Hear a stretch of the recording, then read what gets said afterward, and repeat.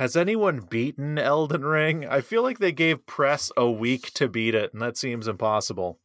I know somehow they've confirmed there's a new game plus. Okay. But I mean, don't I'm know sure if that people means have beaten it. someone People are has psychos. beaten. Yeah, I don't know.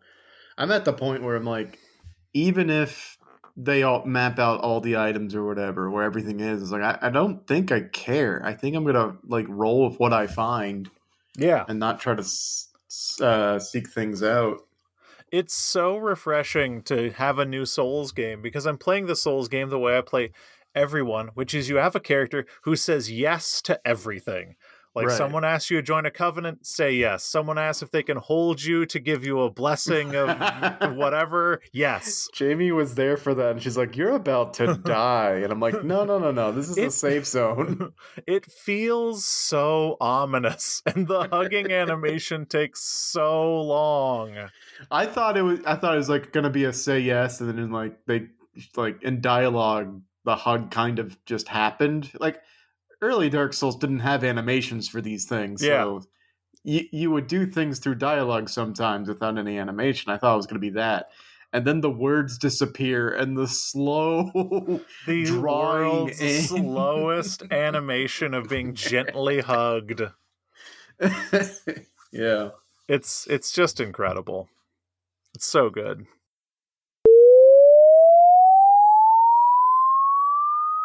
You remember You're the Mad Dog Mouse? You remember You're the Mad Dog Nows? Do you remember those? Absolutely. You're the Mad Dog now. You're the Mad Dog now. You're the Mad Dog now. You're the Man Now Dog. That's what it is. Yeah. It was You're the Man Now Dog. You're the Man Now Dog. You can actually take You're the Man Now Dog and draw an almost straight line to Vine and TikTok. Oh yeah, absolutely. Like I think that is where like repetitive short form internet humor was born, and no one's talking about You're the Man Now Dog. No, only the people who remember it. No, all this will be lost because no one's writing about it. Oh no, we live in an ephemeral culture. In rain. We live in an ephemeral culture. No one's going to write about Gaia online. No one's going to write about MUDs. No one's going to write about You're the Man Now Dog. I'm sure people have written about Gaia online. No one's going to write about this. I'm pretty sure people No one's going to write about Club Penguin, Ragnarok Online. No one's going to talk about fucking Second Life. No one's going to talk about anything. No one's going to talk Club Deli what? Borkin. What did you say? Club what? Club Penguin? Penguin? I know, it's how I pronounce it. Club Penguin? Once every 2 years, I have occasion to say the word penguin, and then people are like, oh, right, that's the fucked up way John says penguin. Penguin? Okay.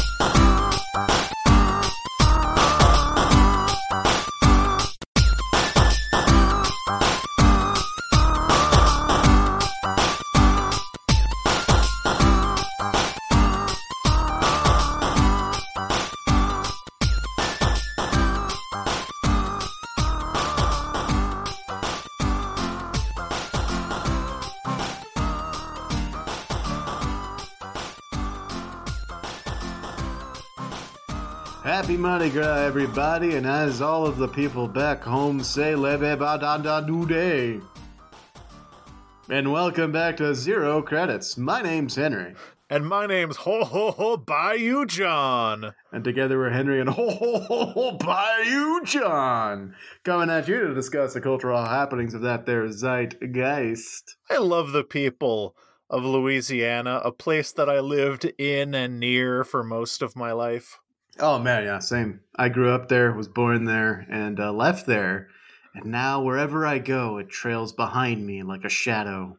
By it, do you mean the cultural shadow of Louisiana or a gator? Both.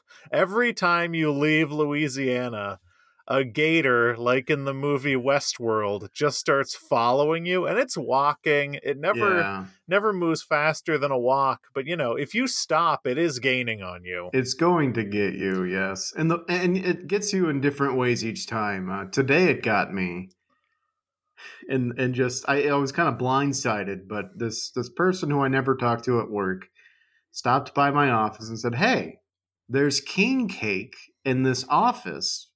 If you want a slice." And I'm like, "Okay, yeah, that's fine." Not 10 minutes pass, and she shows up again and says, "Hey, did you get any of the king cake?" And it's like, "Well, no, I'm not really feeling it today. Like, I get the occasion, but no thanks. But thank you for offering." And she kind of laughed and threw her hands up and said, "You're from that part of the country, though." Okay, very funny. And I was like, "Well, yeah, that doesn't mean I automatically want king cake." I think maybe she was expecting, with the invitation of king cake, that you'd like rise out of your chair, like smelling it on the wind, and drift out of the door to the king cake. I would automatically like adapt like a Cajun patois and just be like, "Oh, that's all you had to say." You're like, "Oh, share. Oh, share, that king cake, yeah, it's all real good, yeah." Yeah, maybe that is what she expected. I don't know. I think you're equipped to answer this question, but I've now been in Texas for almost 5 years, if not 5 years, I don't know. And every once in a while, people are like, "Oh, it's Mardi Gras. Here's a king cake." And every time, that king cake has really sucked. Am I wrong? Like, am I wrong that the king cake here is just not good? You're not wrong at all. I don't know what they do to it, but it's usually just off just a little bit. Because I was really surprised my first year here when I was like, "Oh, the local grocery store, HEB, they've got king cakes for sale. Well, there's no way it can be any good, but let's try this." Of course. And it was just slightly off in ways I can't really describe. And I was just like, "Oh, now I know. I'll never get this again." It's interesting because I think for, I don't know that this is necessarily the case, but for a lot of places that have like famous baked goods, there's like a place that you go to for the famous baked goods. However, in my experience, if you want to like get a good king cake, you go to like the bakery at a specific Sunflower, or you go to like a gas station that happens to sell really good king cake. But so in New Orleans, there's always a tradition of like one of the really famous restaurant families, like your Randazzo's or something like that, or Rizzo's, or one of those bakeries. You'll get like your really, really good king cake, and you got to wait in line for it. But the secret of the New Orleans king cake are just the surrounding area, like the immediate. If you are within like 2 or 3 hours of New Orleans, pretty much any bakery you go to for king cake will be good. I don't know why, but that's how it is. There's this incredible, I've tried to explain this to people for a long time, but there's like a very deeply powerful food aura around New Orleans that it defies explanation, because you could, go to Metairie or something, and you can see a place on a strip mall that's called like Wings and Cake. Right. And they're going to have some good king cake. Yeah, they're going to have great king cake. And then, I don't know, I've gone in a bunch of those places and gotten like oysters and French fries. And it's like some of the best food I've ever eaten in my entire life. Oh, yeah, yeah. The real secret to New Orleans fine dining is you avoid all of the places that you know or hear of. Yeah. And you find like a little mom and pop shop. For some reason, it's empty in there, even though it's rush hour lunch. And you go in there, and it'll be the best whatever you order that you've ever had. You go to a place that you're not totally sure if it's a restaurant. There's like 2 or 3 tables, and there's like a big counter, but you think it's like, it might be like a grocery store on the other side. You don't really know. But yeah, I 100% agree. The best restaurants in New Orleans are also like butcher shops. Yes. It's like, it's a storefront, but also there's 1 or 2 tables, and you're like, "Oh yeah, we'll cook you up something if you want." And you're like, "Oh well, we will sell you alligator tail, but we will also make you an incredible shrimp po' boy." Yeah, it was a bit of a culture shock when the first time I walked into a restaurant in a different place, and I'm like, well, where's the counter where you order the food to go? Like, the raw shrimp and like the raw ingredients that you could get cooked, if you sit down, but you could also just take some for yourself to go cook up later. Like, where's that counter? Yeah, we are totally in agreement. I think that there's like something very special happening with the food in Louisiana. I think it's just because there's, not much else to do there. So you might as well get good at cooking. Yeah, there's not a lot going on, so you might as well learn to make the best fucking food on earth. Yeah. All of that to say, the king cake, at least in the sample size of the 3 king cakes I've tried in Austin, Texas, pretty bobo, pretty awful. Yeah, we have a little Cajun-inspired restaurant by us, or bar by us, and they special order king cakes every year just to have like a surplus that they can like sell. And if we really wanted a good king cake, would go to them. But honestly, my wife has started baking them herself. I mean, that's the way to do it. Like, learn how to make a king cake, because king cakes are not made from like phenomenally expensive ingredients. No, it's basically just a cinnamon roll. I mean, the toughest things to source are the purple and bright green sprinkles and the baby. Yes. You gotta source premium baby. That's one of the things I left out about the story from earlier, was that this nice lady went on and on about like, it came with a baby, but I didn't put it in there. But apparently I didn't know this. Apparently if you get the baby, you're like the king or queen for the day. And I'm like, fucking no, you're not. What is this bullshit? Mm-hmm. If you find the baby, you're providing the next king cake. That's absolutely all it means. Yeah. Here's an insane question for you. We could talk about king cakes for this entire podcast, and we're fixing to.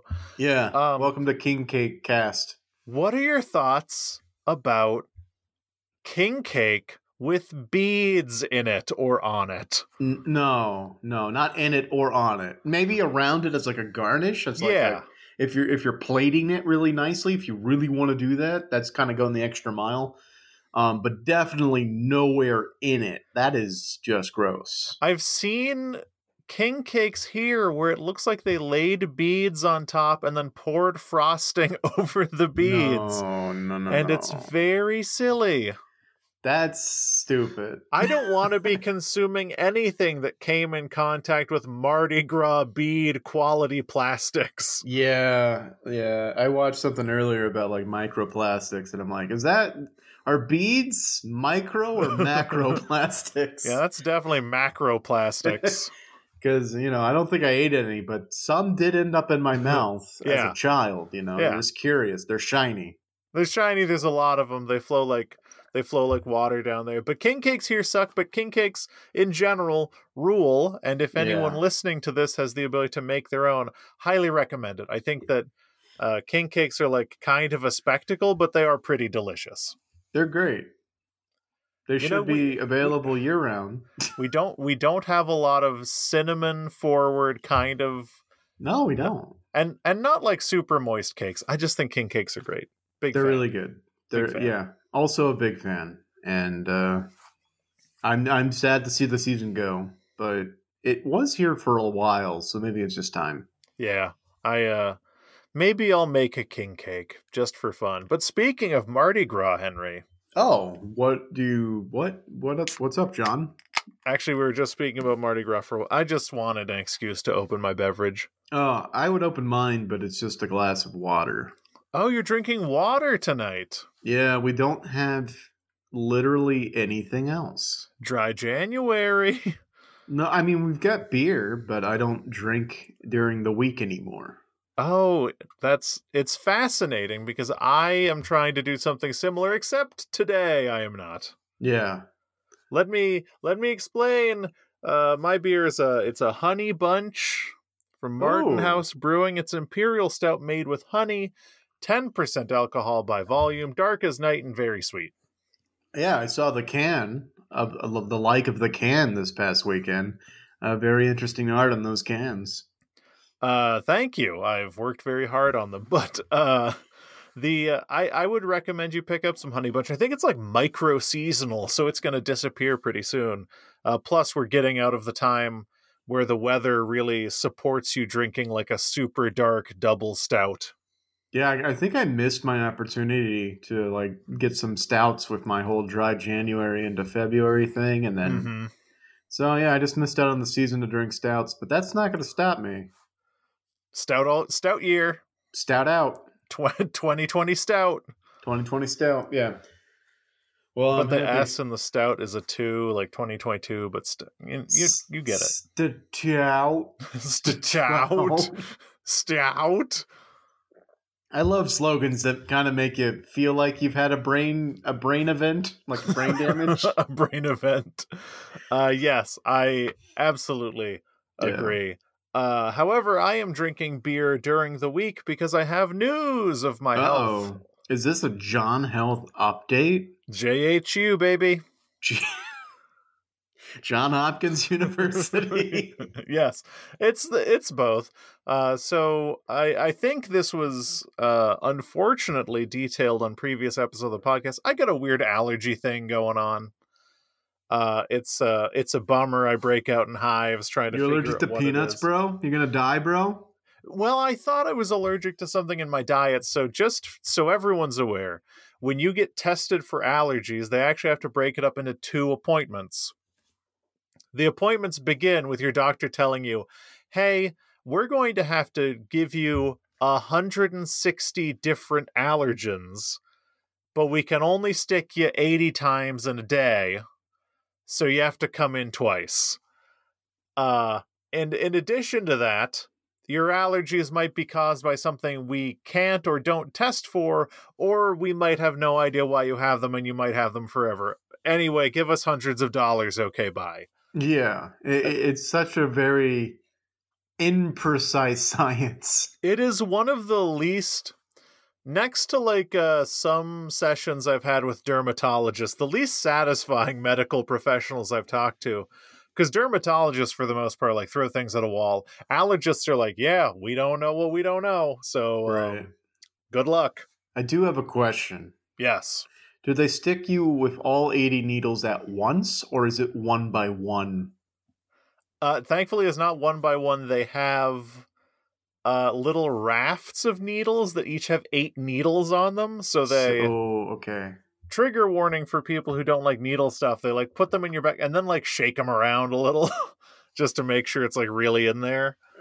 So they do that 10 times? They do that 10 times. Wow, that sounds not fun. It's not particularly fun.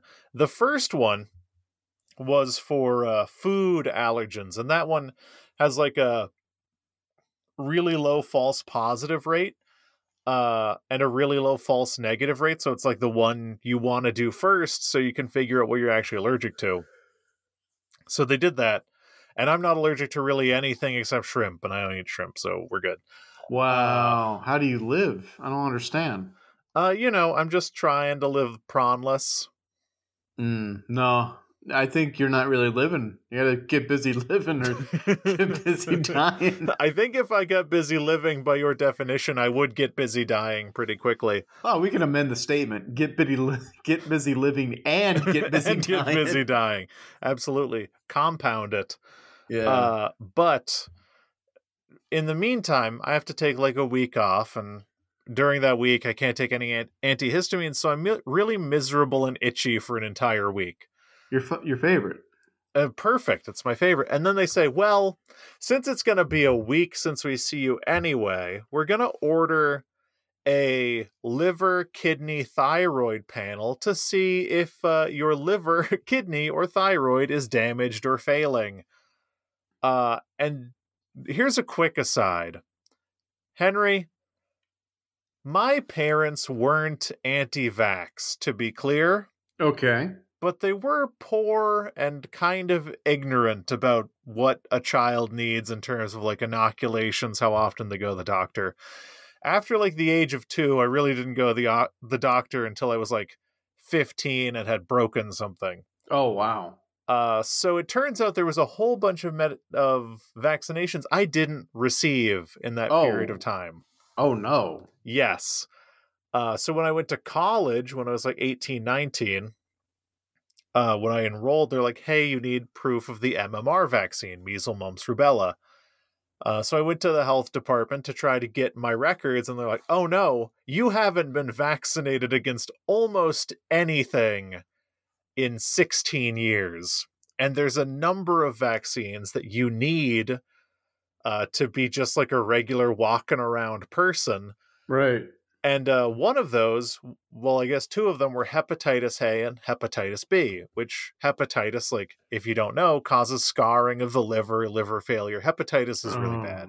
Oh, no. We don't have a vaccine for hepatitis C, by the way. Right. But for those two, I was like, oh, yeah, absolutely. Like, this is the health department. Just give me whatever vaccinations I need. Give them to me now. And they're like, well, we can give you the hepatitis one.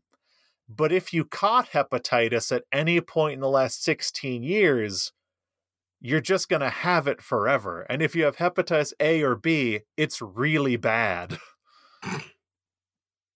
And I have a decent amount of like health anxiety, especially at that time. So I never like got it checked.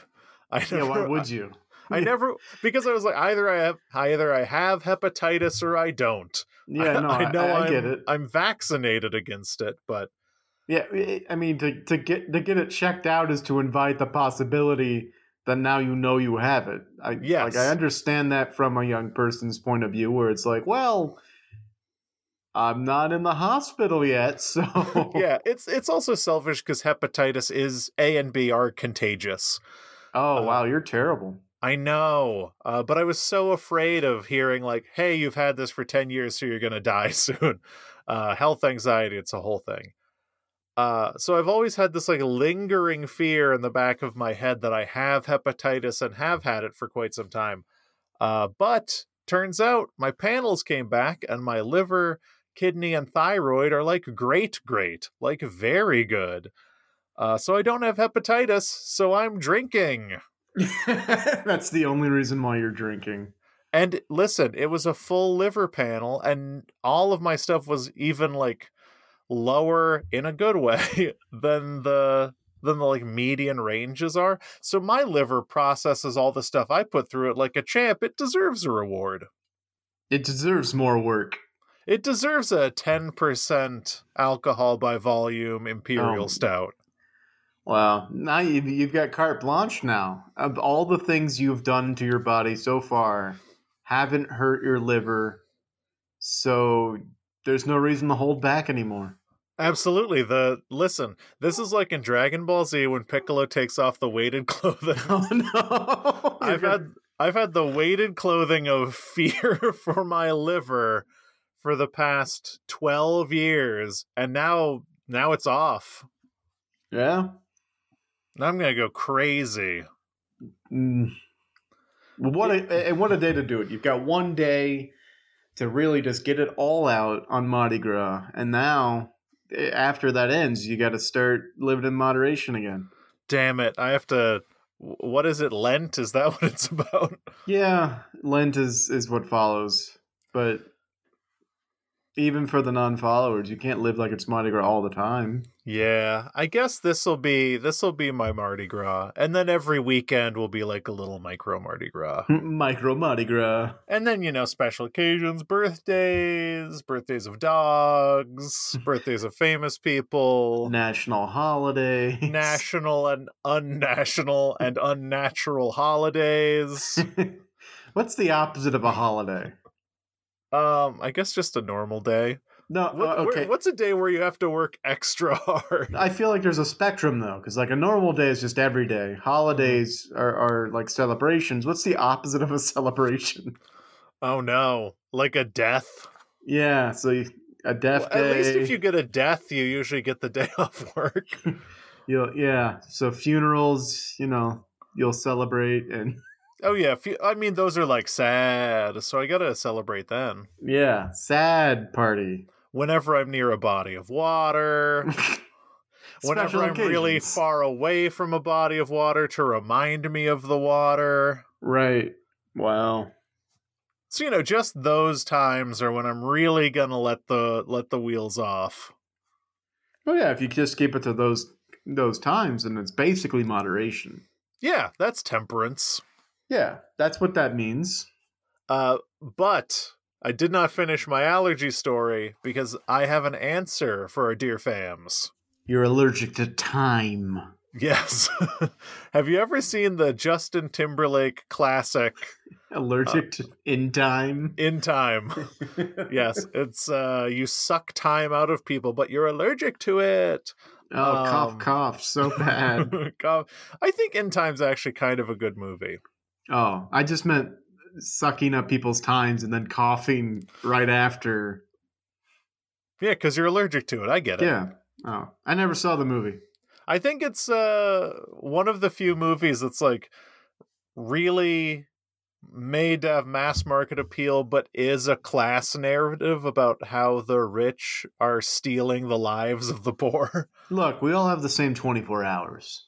Yeah, we all have the same 24 hours, except me, who takes your 24 hours away by forcing you to work in my factories. We all have the same 24. You had your 24, and yes. I have your 24. Yes, absolutely. There is a finite amount, and we all have it. But I have yours. Right. Absolutely. In Time, what were we talking about? Oh, right. What are you allergic to? Dust. Like in the wind? Dust mites, specifically. Are those? I don't know if that's different than dust. Is all dust just tiny dead dust mites? Are dust mites alive? Yeah, they're mites. Oh. I'm going to have to look this up. Let's do this a dust versus dust mite. Let's see what happens. Dust is made up of many particles. The dust mite is much smaller and can leave behind more than 100,000 of its waste particles and a gram of dust, making it a main cause of allergy symptoms. Dust mites are microscopic insect-like pests that feed on dead human skin cells and thrive in warm, humid environments. Oh man, you gotta move to the cold, dry places. I gotta move to Alaska. Where it's the driest, wettest place. Yeah, so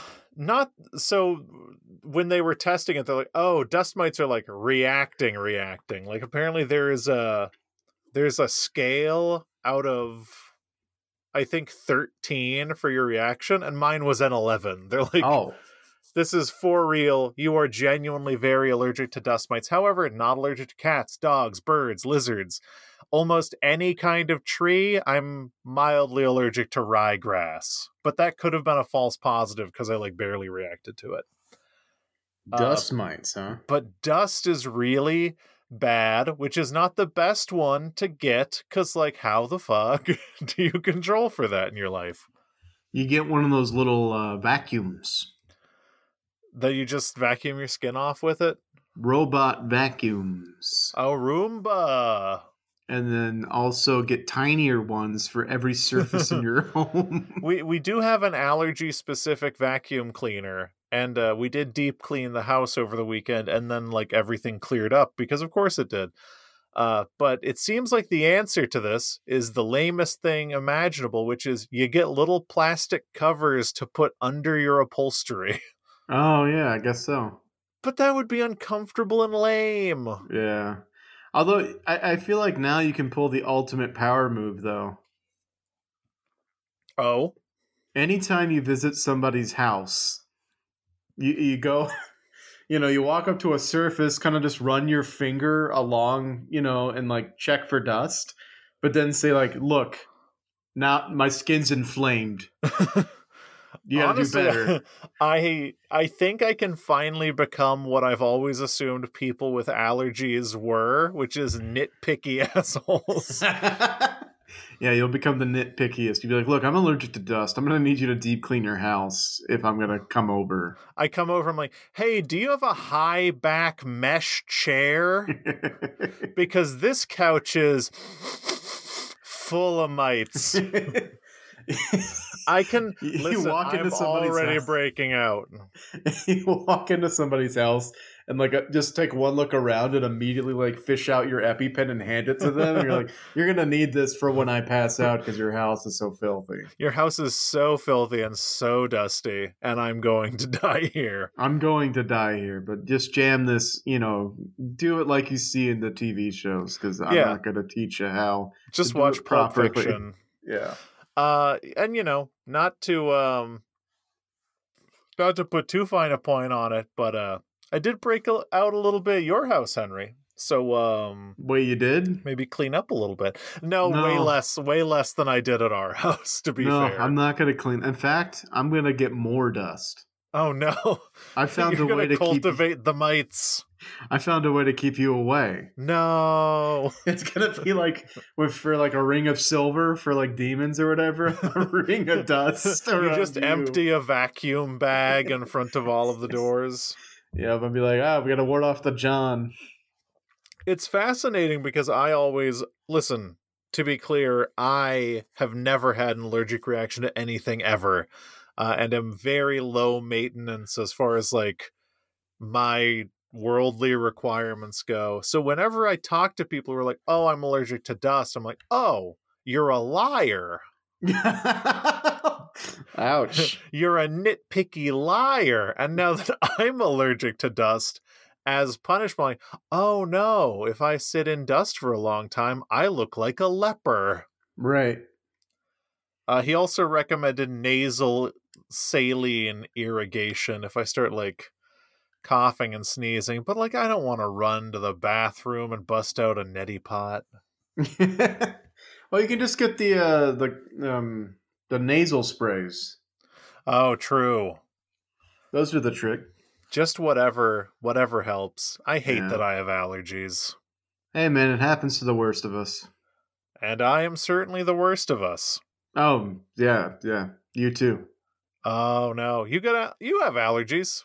Yeah, medical ones. I have medical allergies. What's your medical allergy? I'm allergic to dust mites. No, I mean I'm allergic to medicines, dude. Oh. I guess if there was a medicine made of dust mites, I would be allergic to it. You would be allergic to it, yeah. Yeah, a lot of medical allergies stem from being allergic to the what are they called? The active ingredients, which are usually plant-based or fungal-based. You allergic to penicillin? I am, yeah. Oh, that's a bad one to be allergic to. It's really expensive. Yeah. Allergic to any antibiotics? Not antibiotics, just some painkillers. Okay. Depending on the painkillers, that can also be a bummer. I was just remembering the time where I had an injury in college and I didn't have insurance or money. So I just collected old expired antibiotics from friends and just took all of them. I was living my life in a specific way. Yeah, we've been there. Don't worry. Yeah, that Bactrim was good though. Knocked it right out. Antibiotic. Yeah, I don't know. I don't know where the health story of me being allergic to dust goes, other than I'm miserable and I hate having additional needs. Well, I'm sorry to hear that that's happening to you, but I don't know how to transition. I was gonna be mean, but I thought, I mean, there are way worse problems to have. I just have to take a Claritin. Like, it could be way worse. Oh wow, a Claritin? Oh my god, are you gonna be okay? I have very weird trauma around like pills and habitually taking pills that I was talking to my allergist and I was like, I could take a Claritin a day, but what if I have to take 2 Claritin? He's like, fucking who cares? Like, if it's an over-the-counter drug, what they tell you to take is about a fourth at least of a safe dose. And the only reason we don't tell you to take more than 4 Claritin a day is you might get a little sleepy. Yeah. If anything's over the counter, this is not actual medical advice, but you could probably eat a bottle of it and still live. Well, okay, let's just draw the line and just Listen, say if you take a God. if you take a bottle of Benadryl No, and you that's take it all, no, you'll people just die see that the Hat way. Man. People die that way, Okay, John. don't take a bottle. Don't do a whole bottle of Benadryl. Yeah, just talk to your allergist about it. Yeah. Talk to the But Hat Man about a it. lot of those restrictions are, they're more strict than they inherently need to be. Mm-hmm. But then you get into the trouble like, oh man, I've been taking 2 ibuprofen my entire life and now it doesn't work as well. Better take 3. And it's like, that's a slippery slope, right? There was a point where I was taking ibuprofen every day and I was up to like 6 tablets a day. I was like, I gotta stop. Yeah, your endocrine system is not gonna like that. Yeah, it was not good. And now I just lift weights less frequently and need a physical therapist. Wait, if you were lifting weights and taking ibuprofen, you were doing it wrong. I mean, ibuprofen does in fact make it less, like, it does have a counterintuitive effect on your ability to build strength and muscle mass. So like my dentist told me, like, if I have to take ibuprofen to not wear my retainer at night because it won't work. Oh no. So like ibuprofen is like the stasis medicine. Yeah, it does not let you change. Yeah. If you're afraid of change, boy, do I have the medication for you. Boy, do I have some little brown pills for you. Has this ever happened to you? My body's changing. Does that mean if puberty starts to happen, you could chase it away with ibuprofen? Yeah, a couple of ibuprofen will knock that right out. It'll knock that puberty right out, but every day. But every day, yeah. If you miss a dose, puberty happens like that. And then you can save up your puberty like a weapon. And unleash it all at once. You're like, oh, I'm 25. Time to go through puberty. That would be such a baller move to, like, you confront your bully and, like, do, like, a Dragon Ball Z power-up and unleash your puberty all at once. You're like, I haven't even shown you half of my true power. Then you spit ibuprofen out of your mouth that you were about to take. Yeah. You grow extremely hairy, 1 foot taller. Talk about taking the weighted clothes off. Mm-hmm. He's spitting the ibuprofen out. Absolutely. Oh, all right. Well, this is dumb. Yeah, very dumb. I'm allergic to dust. You're allergic to dust. Yes. Much like the characters in Philip Pullman's His Dark Materials series. Are they allergic to dust? No. Oh, are dust we transitioning by way of Philip Pullman's Polar Bear? Dust exists in that, but it's not the dust we know. It's like a best classified as original sin energy. Fascinating. I said polar bear, but that's the golden compass. It's the same fucking series, buddy. I had no idea. Golden compass, subtle knife, amber spyglass. Those are the dark materials. Oh, I should read those. I've heard they're good. Just watch the HBO show. Really? Is it good? I like the first season. We haven't watched the second. Maybe we just started watching Vikings Valhalla, which, let me tell you, you ever watch the original Viking show on the History Channel? Oh, my dad did. I kept waiting for jokes. It's definitely a show for dads, but it's like extensively well researched and pretty slow, and later seasons kind of suck. But like this Vikings Valhalla show is like, they're just letting people do whatever. They just like go in with like totally dry accents. Some people sound Russian. Some people sound like they're from Norway. Some people just have American accents. Wow. It's ludicrous. Well, that might be worth checking out. I started watching Peacemaker. Is it good? I want John Cena to be happy in this world.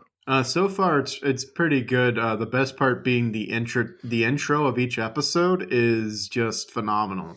Apparently, James Gunn fought for them to remove the ability to skip the intro of Peacemaker because he considers it fundamental. It is a work of art. If you skip the intro to Peacemaker, bad things will happen to you. It is a masterpiece. It's a tough sell to get Peacemaker to happen in my house because only one person in this house thinks that James Gunn's Suicide Squad was as much of a masterpiece as I do. Yeah, I think that movie was great. You might have to do a solo journey through it. Solo Peacemaker. I just have to finish my solo third rewatch of Succession. Oh, wow. I just can't stop. That also has a really good theme song, but the theme song for Peacemaker, the intro of Peacemaker is just, I don't think there's a better one on television that's ever been done before. Maybe I'll try to convince Allison to watch it. At least make her watch the intro. She likes John Cena. He's in it every episode. He was in that Amy Schumer movie, and she's like, he's a really good sport. Trainwreck. Yeah. Yeah. Love John Cena. Speaking of train wrecks, John. Speaking of John Cena. He's not a train wreck, but I was waiting for a clue to segue. The war... Hold on. It's a train wreck, right? Okay. We're talking about Peacemaker. There's a lot of war stuff in there. No. I'm not going to pick this. I'm not going to pick this segue apart like a carrion creature. Train wrecks. The Russian war effort specifically is the train wreck. The special military operation. So last week, we made a unilateral decision to not discuss the UK, what we called at the time like the Ukraine situation, which I'm glad we decided not to talk about it, because the next day, Russia decided to do a little invading. Yes. Little invasions. Not an invasion, special military operation. We're not going to talk about that. Yes. We're not talking about the military aspects, because again, I don't feel like we are equipped to handle it. Which, by the way, these military aspects, grim, really fascinating and heartening sometimes. I do think that we in America are kind of creating a narrative that makes us think that Ukraine can win this thing. They can't. Not without... It's fine. It's just kind of annoying that we've like Lin-Manuel Miranda'd the conflict in Ukraine. Like, no, dude, they need help. I mean, I would go so far as we shouldn't make any statements like so-and-so or such and such can or can't, because, again, saying things like that by us, not good. We're not going to do that. Okay. Edit out what I said. I'm going to. Okay. But what I do want to talk about is the response. The response to Russia's actions and the response of the Ukraine sort of being successful in resisting those actions. That has created this cascading effect of just dogpiling on Russia. And it was very slow to start. It started, of course, with like some superpowers or like European unions putting some sanctions on Russia, trying to stop them from being Russia. And but where it gets funny, John, is the internet. The internet started levying their own sanctions on Russia. And the first one might have dealt the biggest blow to the Russian morale, because not long after it all came to light what Russia was doing, a little local, nothing's local on the internet, a little mom and pop website called Pornhub announced that they were banning all Russian IPs from connecting to their site. Oh, so Pornhub just disappeared then. Yes. If you were in Russia trying to connect to Pornhub, let's say that you were really stressed out about what your country was doing, you could not get through. That's, I think that the political lever that Pornhub holds is terrifying. And actually, I don't know how to talk about this. Like, seemingly, it's just like, whoa, this is weird, because this is the first time the internet is getting involved. Like, the U.S. The U.S. invaded Iraq, and like nobody on the internet really responded in a way that was like, oh yeah, we're gonna ban the U.S. from going to our site, stuff like that. this is the first time where like the world is like, oh no, this is black and white. We don't like Russia. Everyone, let's pull access from Russia. Pornhub was first, and then everyone just started dogpiling on top. Mm-hmm. Before you knew it, Twitch and OnlyFans also blocked Russia access, and just more and more sites just kept piling on, and these were paired with like actual helpful sanctions, like the Russia being cut off from SWIFT, and the U.S. levying sanctions on Russian oil, things like that, things that would actually hurt Russia's economy more so than like websites. But then it gets stupid, John. I'm certain it does. I can't stop thinking about the Pornhub thing, but please. Oh, please circle back. What do you want to talk about? It's just interesting to me because, like, I don't know, anyone who knows anything about like the politics of modern pornography knows that like Russian influence is like not good. There's a lot of really unsavory stuff about the way that Russia like produces and consumes pornography that's really bad. So maybe it's good. Maybe this should keep happening. I don't know. Okay, I didn't know any of that. It was a funny hot headline to me. It's funny. Listen to the Butterfly Effect podcast. Okay, I'll check them out. But yeah. So like after or in the midst of all these very helpful sanctions of different, even Switzerland breaking their 207-year historic neutrality to also freeze sanctioned Russian assets.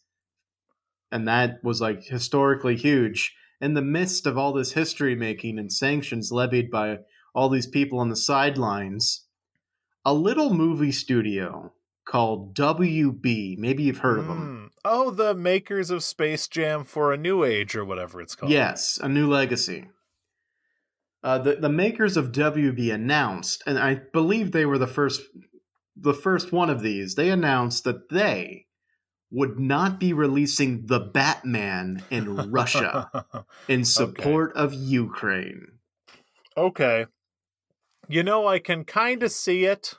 I think that Russians like Batman. I think that there's something about Batman that might appeal to them. But what a weird milquetoast response. Yeah. I guess you pull whatever levers you can, and the Batman kind of objectively. Yeah, it's sure. Ridiculous, by the way. The state of the world right now, where we're talking about the scope of ramifications of like a major war in Europe, and we're being like, well, the Batman as a lever of political power makes sense because right. In an age where there are more, everything. There's so many more serious topics we could be talking about. WB pulls this stunt, and you know, there was a bunch of executives in an office saying, look, the Batman comes out this week. We've marketed what we could do so far. This war thing is really going to put a damper on our Batman release. Yeah. How do we twist this? Oh, I know. How do we make people feel good about the Batman and create a hardline stance about what's happening? It looks like the internet buzz is like, oh, pro-Ukraine. I know what we'll do. Let's not release, because we can't get into the country anyway. Yeah. Let's not release our Batman movie in Russia and then just put in, like, we support Ukraine in the message. And then that'll do it. Let's make a big show out of it too. Right. It's so silly because here's the thing that not a lot of people talk about. And this is something that I feel skirts the line between talking about what we're talking about and the actual like military operations in Ukraine is so sanctions, right? Sanctions are what everyone's doing, and by everyone I mean a lot of people, European nations, but especially us, sanctioning both Russia and Putin and members of the Russian oligarchy directly. Sanctions are a really vicious form of modern economic warfare that people just kind of seem to think are like innocently punitive, like, oh, country does bad thing, we sanction them in this way, like we block them out of like Zelle, or we block them out of Swift, or we keep them from executing X, Y, or Z transaction at a global scale. We sanction their oil. We levy sanctions against them. This is devastating to a population. It leads to people starving. And Russia has been in the midst of a massive economic crisis due to the sanctions that we levied against them in 2014. And the sanctions are only heating up. Sanctions kill people as effectively as warfare. By sanctioning a country, you are effectively declaring economic war on them, but depriving them of the Batman right is far worse. Never mind that in the midst of all the sanctions that we mentioned, Swift and other ones, and their purpose, never mind the fact that the Russian economy has been just slashed into tiny little pieces.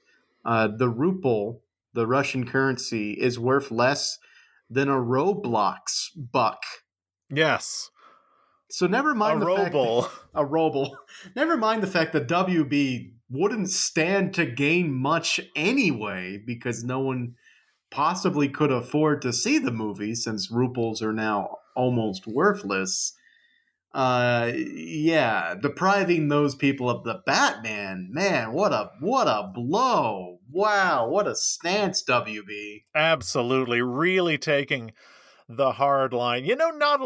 We're not going to get into the geopolitics of it, but like, people aren't seeing this through the lens of like, Russia has been in a massive economic catastrophe for the past 8 years. And the fact that companies like WB now can swoop in and be like, we're part of it too. Right, exactly. We're doing our part. And I honestly thought when it was announced, like, the internet sort of dunked on WB for the move, but it didn't stop others from following suit. Oh boy. Disney has announced that they're pausing all theatrical releases in Russia as well. Oh my god, is Russia not gonna get Moon Knight? I guess not. That's more of a digital release. Is Russia not gonna get Cruella too? Probably not. Oh boy. That's huge. I mean, if we can get over ourselves for a second and admit that, like, the levers that media companies hold, there's really no more powerful one of those than Disney. Right. Which will make the follow-up to this feel like just more drops in the bucket. Because Paramount also is halting the release of something called The Lost City. Okay. And Sonic... that's a Sandra Bullock Channing Tatum vehicle, I think. Okay. I'll take your word for it. Alamo Season Pass got unpaused, so I'm going to movies and seeing trailers. We're seeing a movie I've never heard of this weekend. It's going to be great. Nice. Studio 666? No. Cyrano? Never heard of it. Cyrano. Oh, Cyrano with Peter Dinklage. Yeah, we're seeing that. Cyrano de Bergerac, anyway.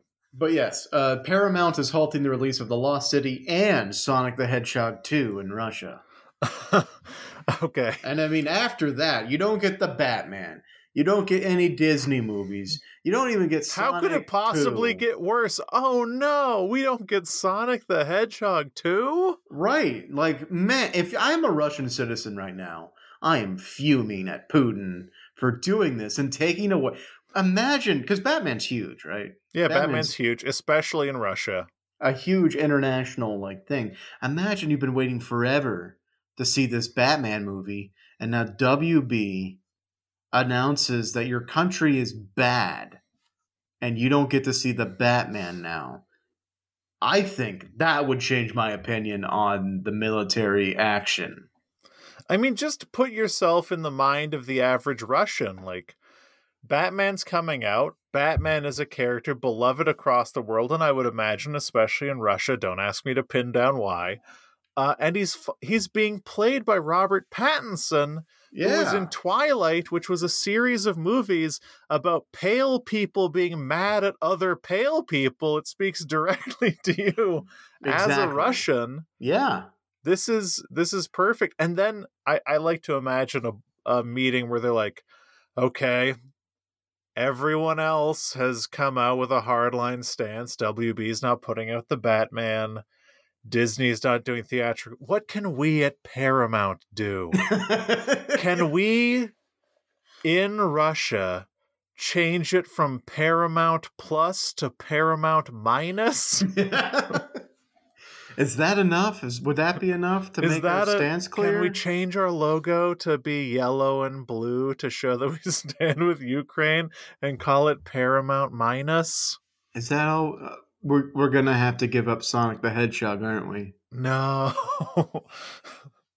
Wait, isn't Sonic the Hedgehog 2 the introduction of Miles, Tails, Prower, and Knuckles the Echidna? Exactly, yeah. So, blue, Sonic, yellow, Tails, blue and yellow, stand with Ukraine. Oh my god. Oh my god, if Paramount puts out promotional materials. Oh no, I don't want to see this. Oh no.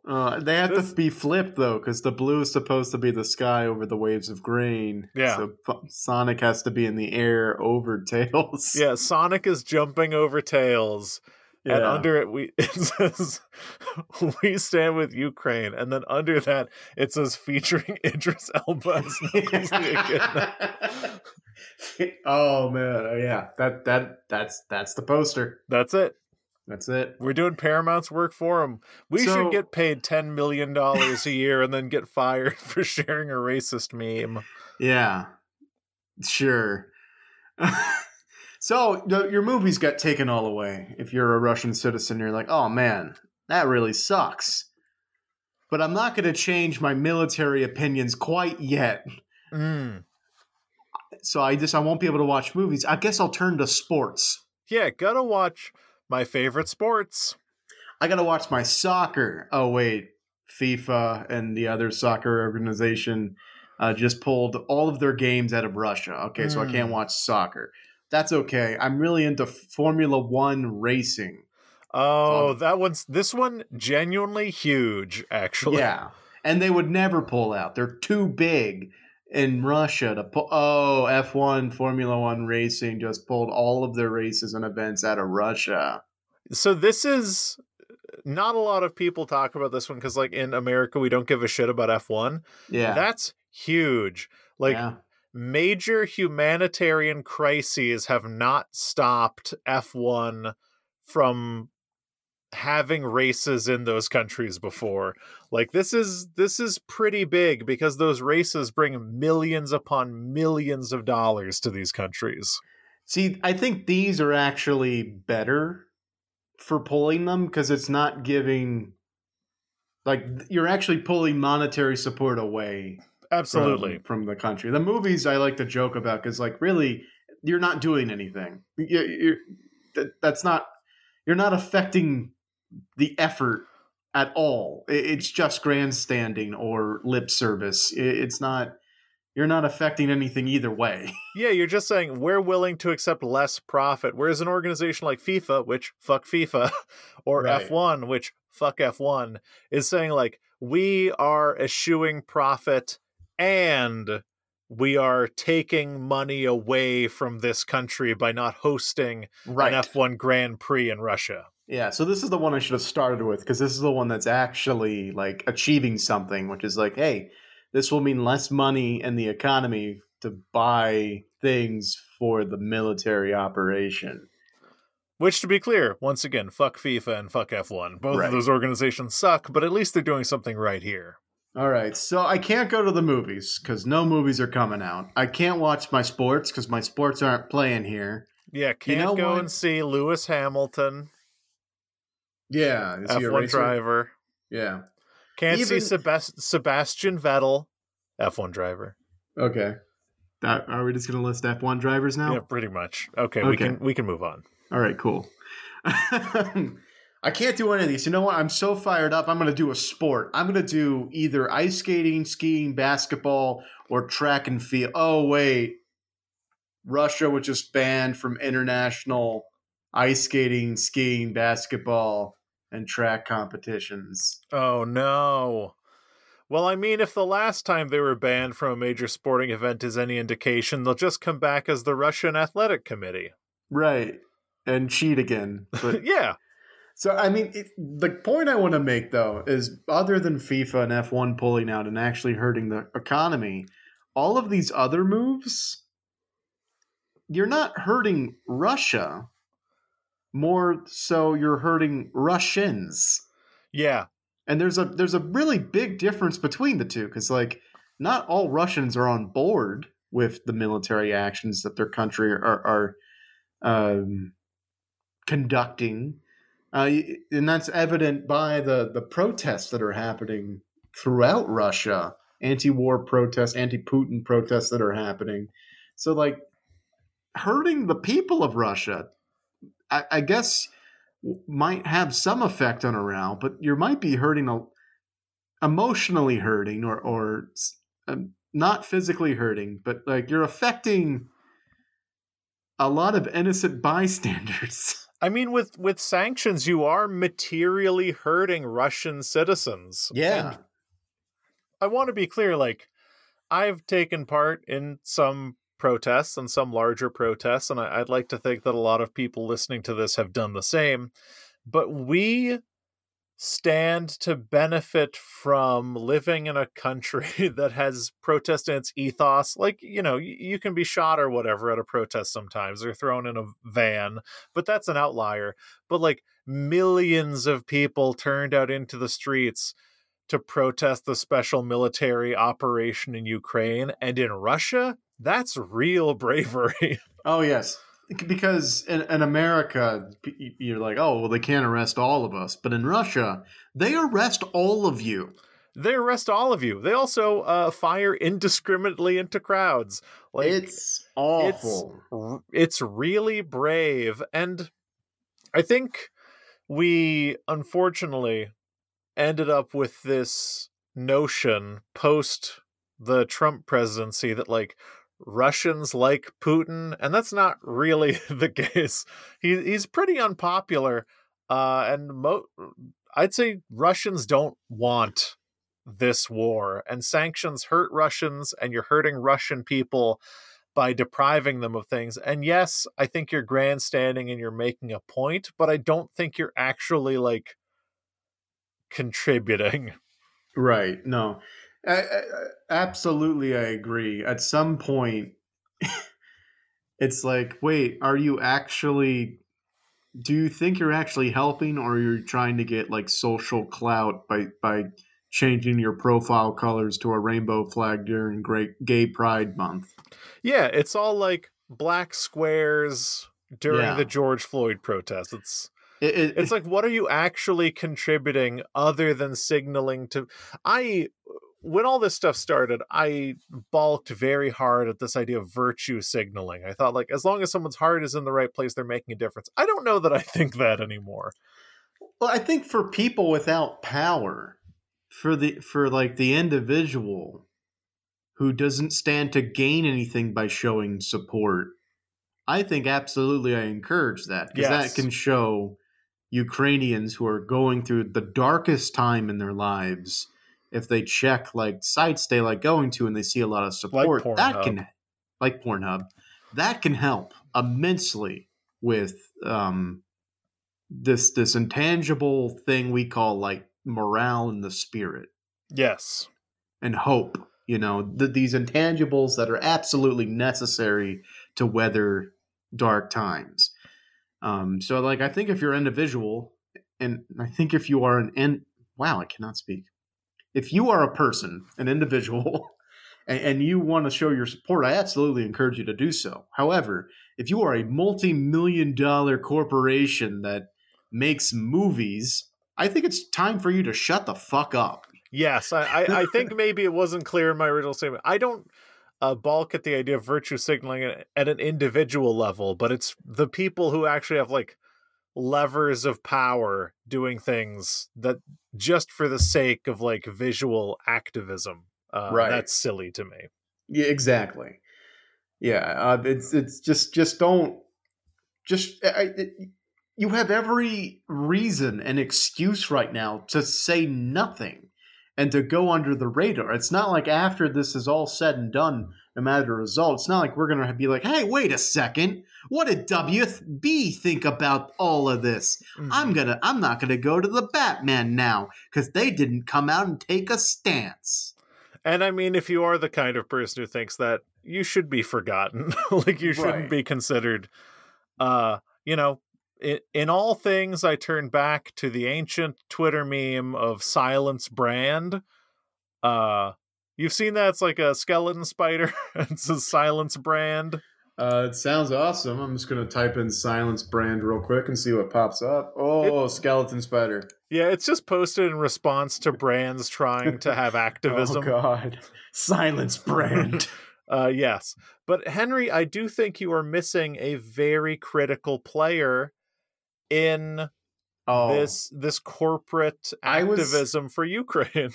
I was saving what I thought was the best for last. Please. It's not really quite in the same vein, but I do think this is the most devastating thing to happen in the past week. Mm. The International. Now, don't get ahead of me here. The International Taekwondo Organization, John. Oh my God. I think they've levied... They don't wake up for anything.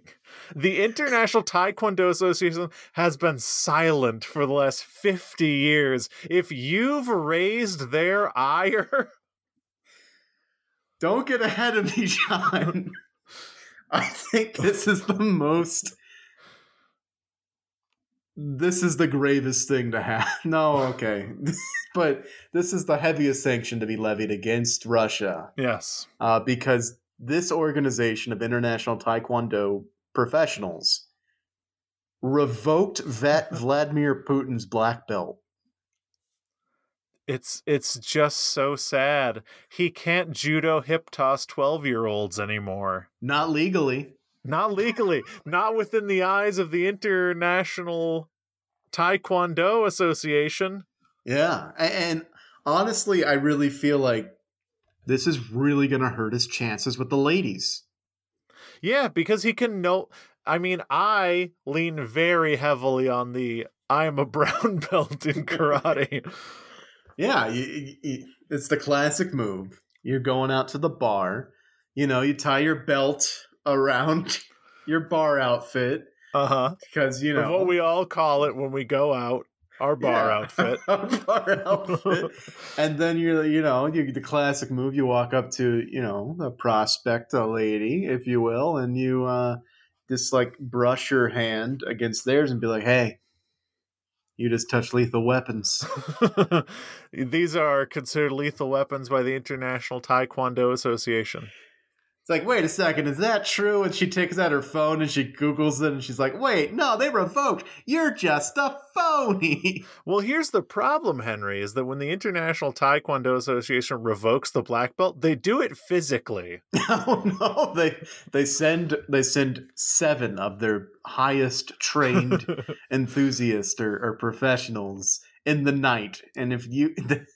They just beat you into submission and take your belt. 7 men in masquerade masks and scarlet geese showed up to Vladimir Putin's office, and like his security forces in the Kremlin, they're like, should we stop? And he's like, no, I know what's about to happen. And he sent everyone home so they wouldn't see them take his black belt away. Yeah, if you resist at all, like they just crush you like a bug. Yeah, but usually when this happens, the belt is surrendered without resistance. Yeah, but if you resist them taking the belt, they evaporate you. Right. They hit you with a hip toss so hard you turn into mist. Yeah, they hip toss a child at you. Yes. And then the child is fine, but you turn into mist. The classic Taekwondo style of using children as weapons. Yes, it is the International Taekwondo Association King's Guard appears to take your black belt away. Yeah. Is this the one that you meant that you were going to bring up?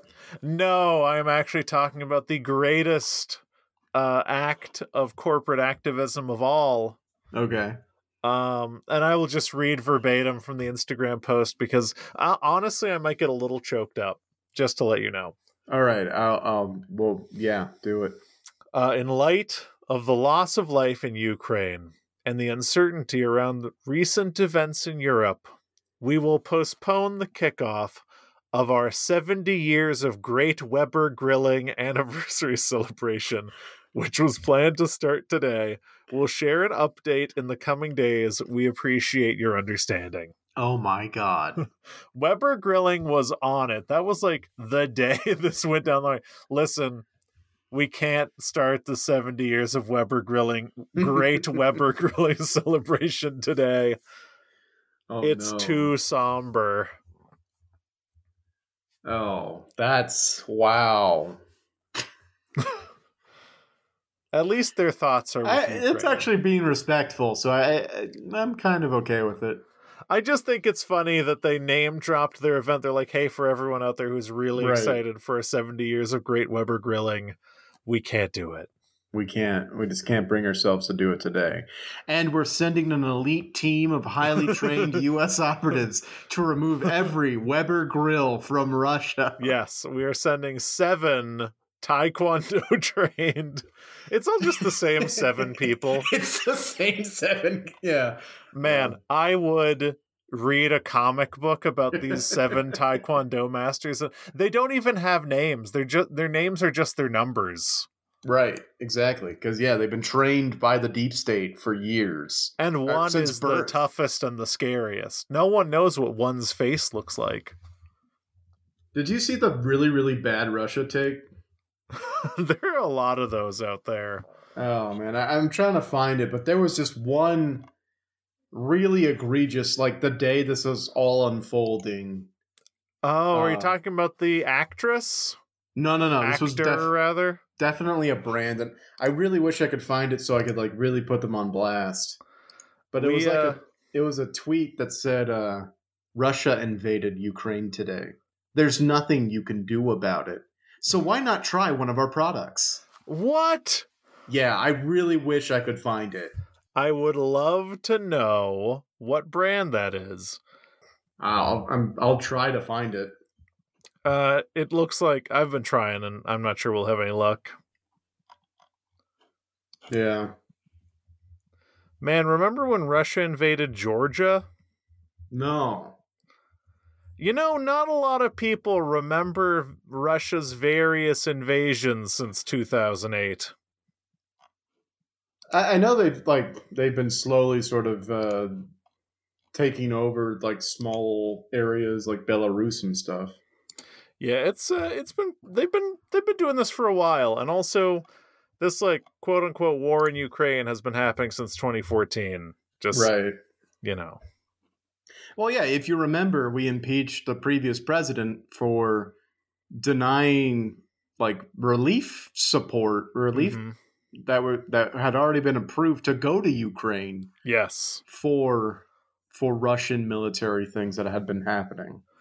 I do hope that one downstream effect of this truly awful thing that's happening is that in future elections we don't elect a weird obsequious a person who's weirdly obsequious to Russia for no reason other than the fact that they admire thuggery. Yeah. Did you happen to see the ex-Texan who was like in Russia helping out the Russian troops? No. And, like, tweeting it all? It's terrible. Where are they from? Fort Worth? Austin. Really? Yeah, but they've been in Russia since 2014, so like they're basically an expat at this point. Yeah, I just don't know how they could bring over all these Austin good vibes. In 2014, it was pretty nice, apparently. Yeah, I don't know. They're like, I hate the permissive culture at Barton Springs, so I'm going to go to Russia. That's probably what did it. They're like, I can't stand the fact that some people can be topless here. I'm going to go fire a javelin missile launcher at a village. Oh, there's a lot of stupid things coming out in the woodwork for sure. I mean, you know, there's only so much we can say about it. Yeah. I really wish I could find that brand. It was like everywhere. We'll find it for next episode. No, we won't. Okay. I mean, we never find anything. We find things sometimes, but we never follow up on them. Yeah. What if I do this instead?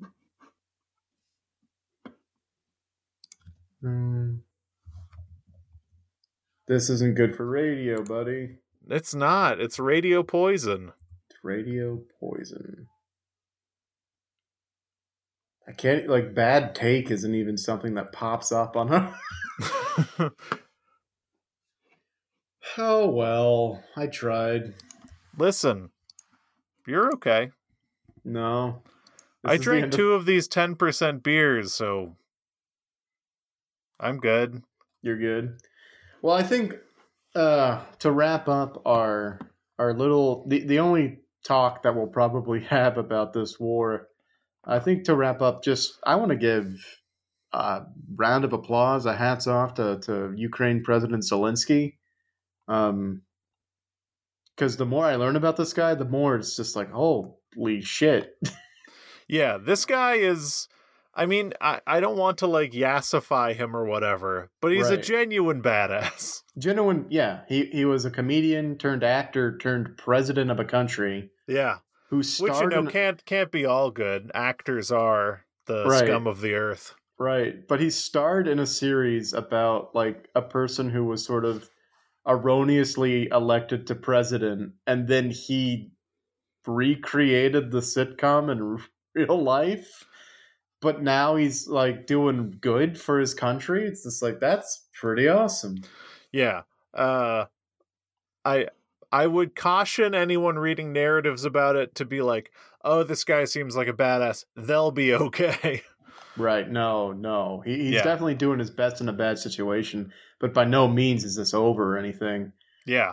But I think my favorite thing that I've learned about this man in the past week is that he is the Ukrainian voice of Paddington the bear. Yes. Oh my God. Wait, he for Paddington and Paddington 2? Yeah. Wow. So he is in the best movie ever made? Yes. And he is absolutely in the best movie ever made, Paddington 2. So we currently have a unique moment in the zeitgeist in which someone who is a comedian turned actor turned president is fighting against president. Yeah, but yeah, he's a president. President. Yeah. Comedian turned actor turned president is fighting against a massive entrenched oligarchical force, and also he is in the only movie that's better than Citizen Kane. Yes, absolutely. I mean, you just can't beat it. You can't beat that narrative. No. Yeah, a lot of people, because there's some, talks of Ukraine joining the European Union, and so a bunch of people were splicing together clips of a joke from the sitcom where, quote, Angela Merkel, unquote, calls him, the president of Ukraine, to welcome them to the EU. And he's like, oh, great, this will be great for all the Ukrainians. And then the Angela Merkel character on the phone goes, wait, Ukrainians? Oh, no, I was supposed to call Montenegro. Amazing. And they're splicing that clip with the standing ovation he got when he popped up on the screen in the European Union meeting. And it's just like, yeah, that's pretty surreal. You can't write that. I did not even know these facts about him, and it feels like a fever dream. Oh yeah, it's insane. Like any other politician, like a career politician would be like, I need to be protected because I got to make the decisions. And he's like, no, I'm on the front lines. Like, I'm staying here to protect, this city. Where am I supposed to go if not here? Like, just phenomenal leadership from a man who did stand up. Yes. Who is a comedian. Stand-ups, renowned cowards. Yes. Like any American stand-up comedian, I could not picture in his place. None of them are brave enough.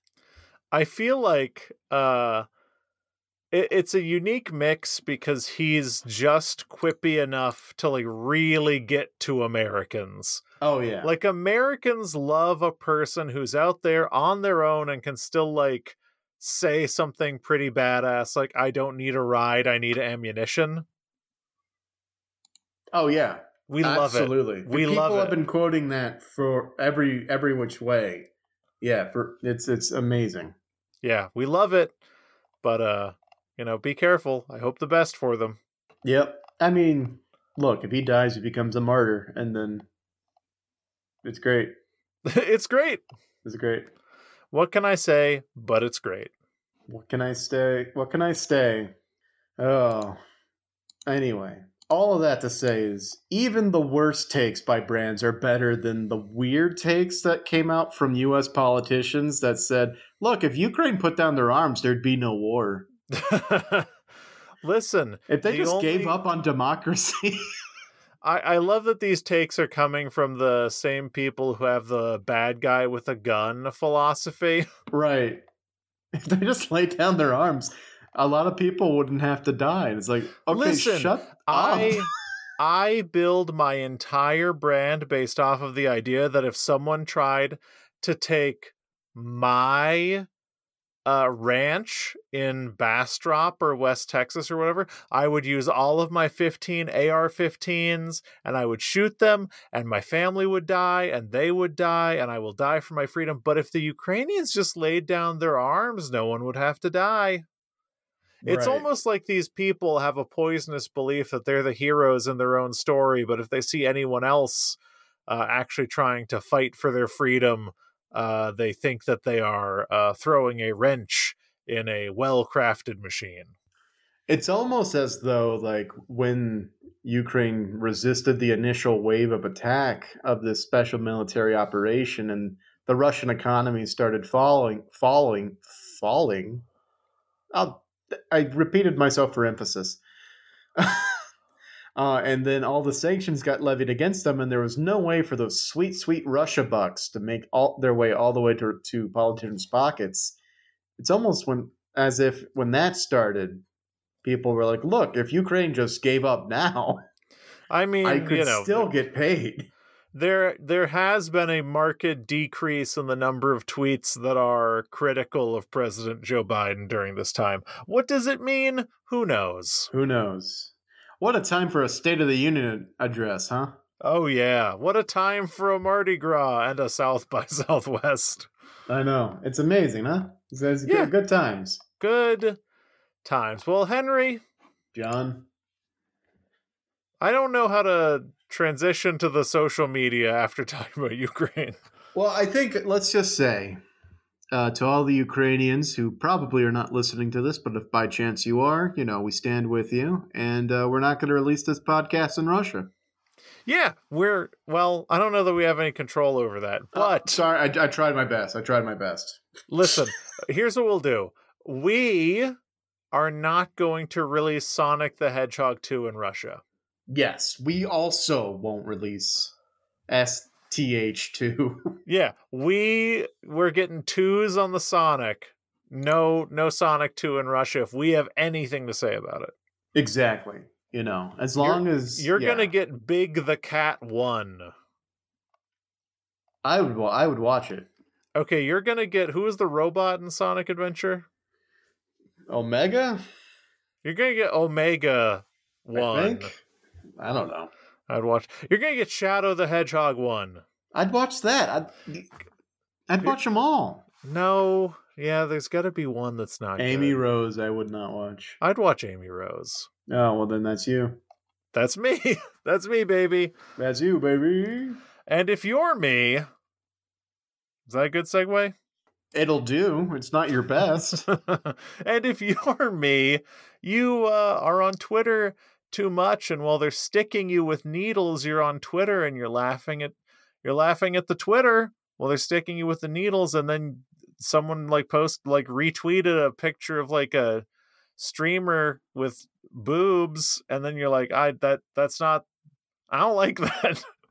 But you saw it because you're sticking me with needles. You can send us a tweet. 2, was that good? No. to at ZCPCWHJ on Twitter.com, which wait. Who's editing this week? It's Henry, which stands for Henry. That's right. It stands for... I don't know, man. I'm tired. All my energy is gone. I'm just trying to find this one fucking tweet by this brand so I can drag them. But it's impossible to find. I'm searching on Twitter. They deleted the tweet by now. This just makes no sense. And if you find that tweet, which has been deleted, you can send it to us in an email in a little picture. I've had to send a lot of pictures of my insurance documentation to people. So I know what that's like. Email is email@zerocredits.net. I moved everything over to the new credit card. So by us having this website, you are getting me travel points. We are on a litany of podcast services. You are almost certainly listening to this podcast on one of those. To name a few: Good Pods, Podchaser, Spotify, and Apple Music. If any of those platforms support likes, ratings, or reviews, leave us one and make it good or bad if you hate us. But I doubt you would have listened to this podcast for an hour and a half if you hated us.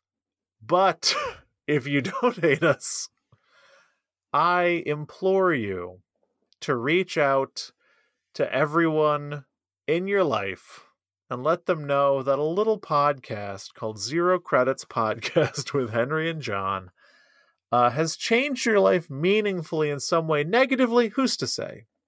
Positively, certainly not. But let them know, and then let them experience it for themselves. Because like a little cube that you solve, and then the cube you solve, so you get the cube, and then you solve the cube, and you open the cube, and there's hell inside. There's hell inside the cube. If you want to give someone a hell cube, tell them about the podcast, because word of the mouth is the only way we can survive. So tell a cube, tell a rube, and you'll be our favorite dude. I've never heard someone struggle so hard to just describe a hell cube, dude. It was really hard. Cube. Just say hell cube. Like, everybody knows what that is. We've all seen Hellraiser. Okay, well, next time I'll say hell cube. All right. And from everyone here, from the Hell Cube apartment studios, I haven't said that one in a while, we want to wish you a happy week. Neither of us lives in an apartment and never will again unless something bad happens in our lives. Oh, man, yeah. If I have moved back into an apartment, like, shit has happened. If I'm in an apartment, I'm divorced. Pretty much same. All right. Flash forward 3 years in the future. No. Both of us are divorced, still doing this fucking podcast. Why are you so mad about it? Because I don't want to be divorced. Oh, okay. Good point. All right. Bye. Bye.